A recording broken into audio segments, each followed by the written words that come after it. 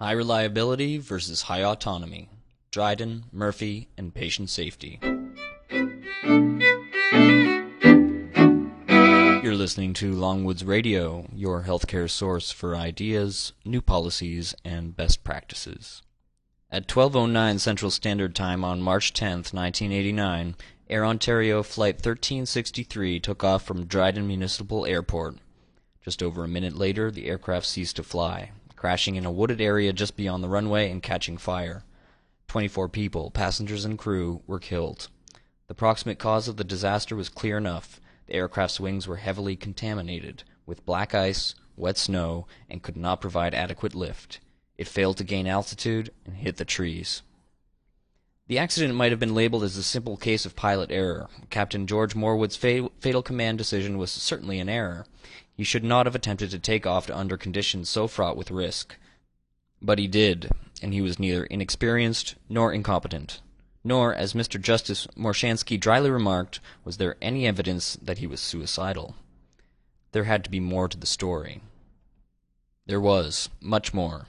The Honorable Virgil Morshansky, a justice at the Queen's Bench of Alberta, was also a pilot, was appointed to head a commission of inquiry to examine the entire Canadian aviation system for organizational failures, both latent and active, which might have contributed to the captain's faulty decision. His final report is a landmark document in Canadian aviation. All 191 of its recommendations were accepted. Many other factors lurk behind pilot error. Failure in complex dynamic systems is typically multi-causal. Morwood had been sent into a trap by an inexperienced and unqualified flight dispatcher. He had landed at Dryden to refuel a heavily loaded flight returning from Thunder Bay to Winnipeg. He kept his engines running. If stopped, they could not be restarted. The flight and all its passengers would be stranded and at great company expense until other aircraft could arrive. Air Ontario had, as an economy measure, cancelled plans to provide ground start facilities at Dryden. The onboard auxiliary power unit, which could have restarted the engines, had been out of service for 5 days. Company policy and profits required keeping aircraft in the air. Inessential repairs could wait. The weather in Dryden was foul, cold, and freezing wet snow. But company policy, a policy that Morshansky describes as useless, forbade de-icing while the engines were running. The pilot faced an ugly choice: abort the flight or take your chances. In retrospect, he made the wrong choice. At the time, it must have seemed like the better option. Captain Morwood was not available to give evidence, but a plausible interpretation would be that he expected the wings to be blown clean during the takeoff. The reasons they were not are somewhat technical, but the fact was observable and observed from the passenger compartment, and this raises one of the most dramatic aspects of the crash. As the doomed aircraft began its final run towards takeoff, the flight attendants and several passengers felt distinctly uncomfortable about their situation. In addition to 2 flight attendants, there were among the passengers 2 commercial pilots with their families. No one made any attempt to bring their concerns to the cockpit. There was also on board an RCMP special constable who did mention his strong concerns to the senior flight attendant. She told him, incorrectly, that the aircraft had automatic de-icers. When he challenged this statement, she shrugged. The junior flight attendant testified that when she had, on previous flights, brought forward concerns, she had simply been told not to worry and her concerns were ignored. But what if the 2 pilot passengers had spoken up? In any case, it didn't happen. Complex systems always operate with multiple goals that are inherently contradictory and require trade-offs. Justice Morshansky's report, however, provides an appealing catalog of deliberate management decisions to cut corners on safety. There is an air of Greek tragedy about the interaction of deregulatory zeitgeist with a desperate scramble for corporate profitability, moving inexorably towards the destruction of Air Ontario Flight 1363. Before resolving to travel in future by bus, however, one should recall that air travel was and is one of the safest activities in our society. It is a -6 industry, with an adverse event rate on the order of 10 to the power of -6, that is measured out of 1,000,000 cases. This does not excuse either the managerial cost-cutting or the palsied regulatory environment that sent 24 people to their deaths, but it stands in some contrast to the healthcare sector, where the adverse event rate is on the order of 10 to the power of -2. For the numerically challenged, the healthcare rate is 10,000 times larger. The contrast has been noticed. Practices in high-reliability industries may provide models, or at least lessons, for improvement of patient safety in what is clearly a low-reliability sector. Indeed, Moshansky was invited to reprise his summary of the events surrounding the Dryden crash and his report, more generally, at a Canadian Healthcare Safety Symposium last year in Calgary. From the other side of the fence, a writer of the Aviation Safety Letter introduces readers to the term professional courtesy, borrowed from medicine and law, as an explanation for the silence of the lambs in the passenger cabin of Flight 1363, the silence that perhaps cost them their last chance. Hierarchical deference might be a better term, avoiding the economic overtones of professional courtesy. But the point is the same. In a strongly hierarchical workplace, offering advice, particularly warnings, to a superior necessarily implies that the superior has failed either to notice or adequately to consider some potentially critical facts. On Flight 1363, according to testimony, there were really 2 crews, not one, and the flight deck crew were not perceived as welcoming advice from the girls who poured the coffee. This hierarchical division is deeply embedded in cultural reality in healthcare as well, and forms part of the backdrop to current calls for the creation of an alternative culture of safety.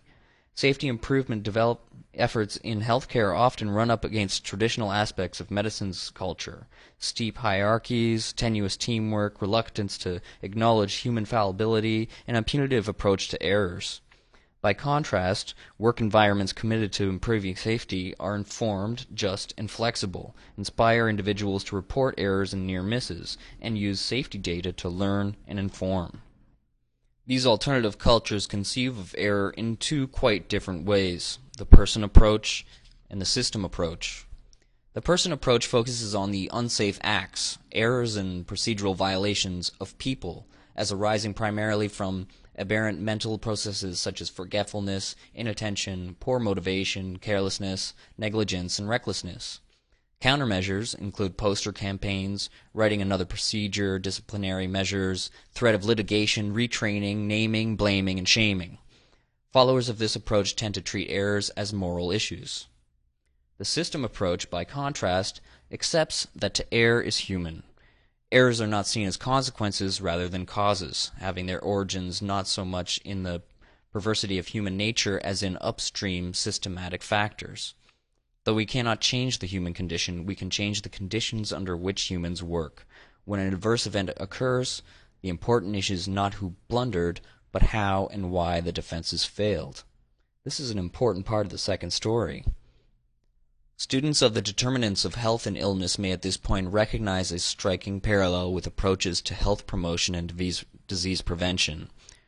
There is a school of thought that views social differences in health as largely a consequence of individual bad behavior arising from moral failings, a view epitomized by Sattel.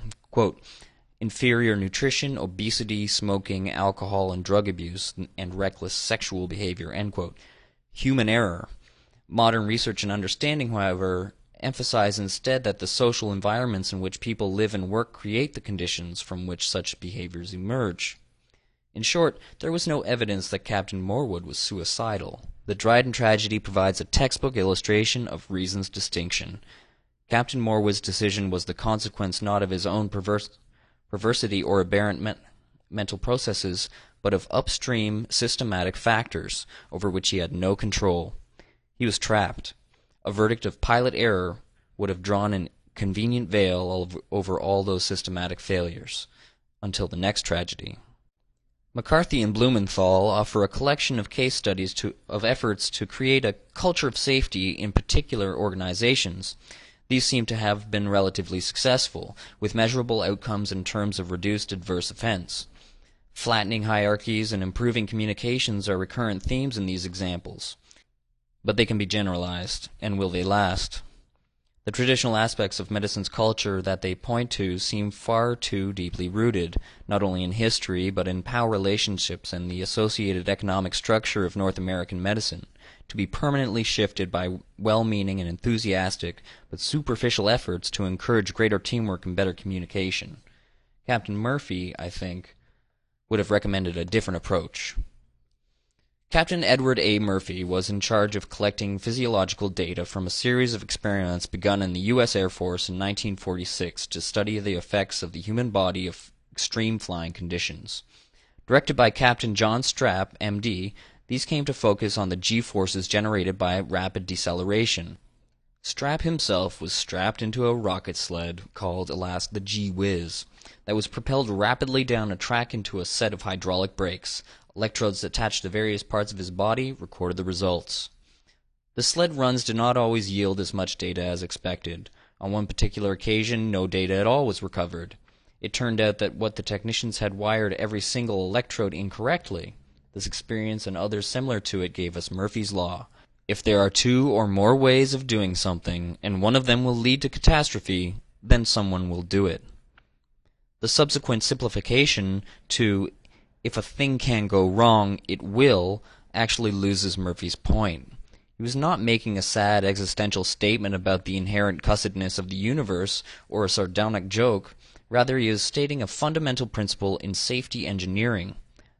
The corollary to his law is, engineer the situation so that there is only one way of doing a thing, the right way. Do not rely on the human element to make the correct choice. Humans may choose poorly. But can you do this in such a personalized field as medicine? Well, yes, and American anesthesiologists have led the way. From a combination of inspired professional leadership and fear of malpractice litigation, they have for a number of years taken patient safety very seriously indeed. One strategy they have adopted follows Murphy, the development of engineered safety devices. Require gas hose connectors, for example, to be designed so that it is physically impossible to attach the hose to the wrong place. Require manufacturers to design equipment so that the knobs and the on-off switches work in the same way on every machine. In general, standardize the work environment to minimize, and where possible, eliminate recurrent error traps. Technological strategies, however, constitute that only one component of the anesthesiologist's overall approach to patient safety. Formulation and adoption of standards and guidelines for practice have also been important, as has been the conscious adoption of systematic perspective and human factors engineering, systematic and critical review of their own tasks and behavior. There really does appear to have been a cultural shift, in this field at least. The author of the Aviation Safety Letter describes a similar cultural shift. Quote, "I'll be the first to admit that it takes a lot of nerve for an off-duty pilot to step out of the passenger mentality and speak out. Fortunately, crew members now understand such advice as totally acceptable and expected," unquote. But only from other pilots? The prospects for a general shift towards a culture of safety in medicine, however, may be a good deal less bright. To quote Reason again, "The person approach remains the dominant tradition in medicine, as elsewhere. From some perspectives, it has much to commend it. Blaming individuals is emotionally more satisfying than targeting institutions. People are viewed as free agents capable of choosing between safe and unsafe modes of behavior. If something goes wrong, it seems obvious that an individual or group of individuals must have been responsible. Seeking as far as possible to uncouple a person's unsafe acts from any institutional responsibility is clearly in the interests of managers, is also legally more convenient, at least in Britain. Nevertheless, the person approach has serious shortcomings and is ill-suited to the medical domain.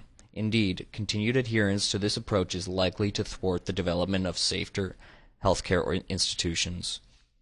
Sheps and Cardiff characterize healthcare as high-reliability seeking industry, and that is clearly not, at present, high reliability. But how serious are the leaders of that industry about seeking high reliability? Would physicians, in particularly, be willing to pay the price in terms of major organizational change? Becoming ultra-safe may require healthcare to abandon traditions and autonomy that some professionals erroneously believe that are necessary to make their work effective, profitable, and pleasant. Are their beliefs erroneous, in particular under the headings of profitability and pleasure? As Sheps and Cardiff note, the professional culture of medicine has deep roots in the medieval craft guilds and is remarkably consistent across regions and countries. Medicine is organized and governed the way it is because that's how physicians want it, and they have successfully fought off many efforts by others to change it. Financing is a permanent source of conflict in all countries, precisely because physicians' preferences inevitably collide with broader public objectives of access and cost control. The abandonment of professional autonomy is an essential lesson from high-reliability industries. Related to the reduction or elimination of professional autonomy is the shift from the mindset of the craftsman to that of an equivalent actor. But this is a profession whose members are fiercely individualistic and deeply committed to autonomy. A cynical old economist would bet that faced with the requirements of a serious commitment to high reliability, most clinicians would say, "The hell with it. We will not give up our centuries-old and highly profitable traditions just to avoid the occasional adverse event. Symbolic gestures, sure, and the expressions of great concern, but only so long as we stay individually in control." After all, unlike pilots, clinicians do not share the fate of their patients. How then to deal with the current concerns? A plausible strategy for deflection might be to conflate the concept of patient safety with the very different concept of quality of care. Then find some ignorant economist, there's no shortage, to tell the world that improved quality can be achieved with only more money. The money equals quality equation has a sorry history in health economics now stretching to over more than 30 years. Et voila! A potential threat to professional autonomy has been transmuted into yet another reason why healthcare needs more money. Lead into gold. Too cynical? Maybe. But let's wait and see.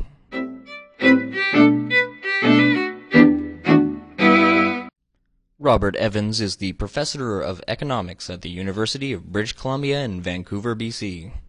This has been Longwoods Radio. Thanks for listening.